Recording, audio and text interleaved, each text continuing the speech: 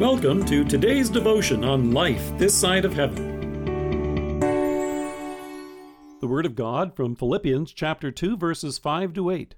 Have this mind among yourselves, which is yours in Christ Jesus, who, though he was in the form of God, did not count equality with God a thing to be grasped, but emptied himself by taking the form of a servant, being born in the likeness of men. And being found in human form, he humbled himself by becoming obedient to the point of death, even death on a cross. Follow in Jesus' footsteps. The trip includes a stay in a luxury hotel, complimentary lunches, a ride in a cable car.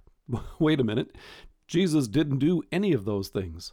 Those words are actually from a travel agency description of a tour that you can take of the places where Jesus traveled. However, as nice as that is, it's hard to imagine what it must have been like when you start your day with hot coffee and brioche.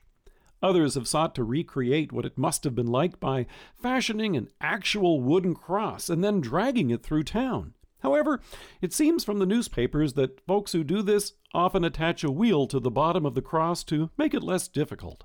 In some countries, there are some who even allow themselves to be nailed to an actual cross.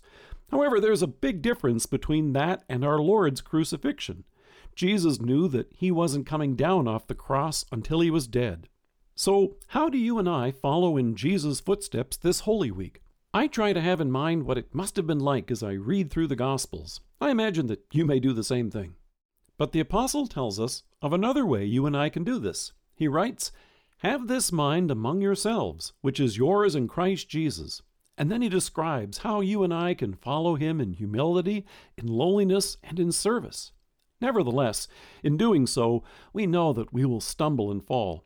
So while Paul describes how we follow in his footsteps, he's clear to point out that only Jesus could do the work of carrying our sins and griefs and sorrows to the cross. And in love for you and me, that's where his steps took him.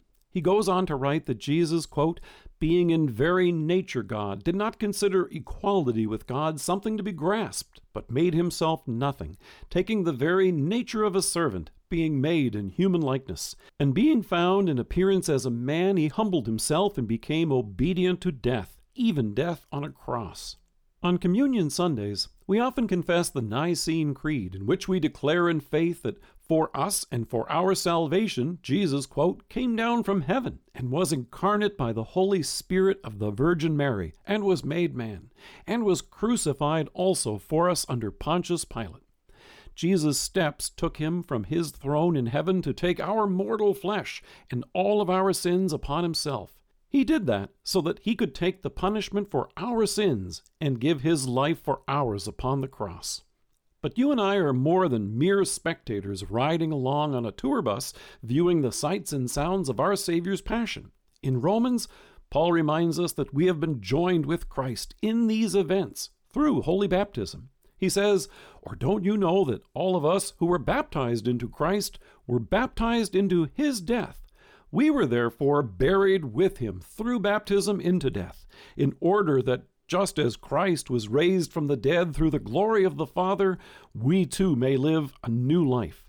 Through faith, we do walk in our Savior's footsteps. Our sins have been crucified with him. We were buried with him, and through faith, you and I now live and follow him with his wonderful forgiveness. In love, we share his word and his mercy with those around us, rejoicing in his grace each new day.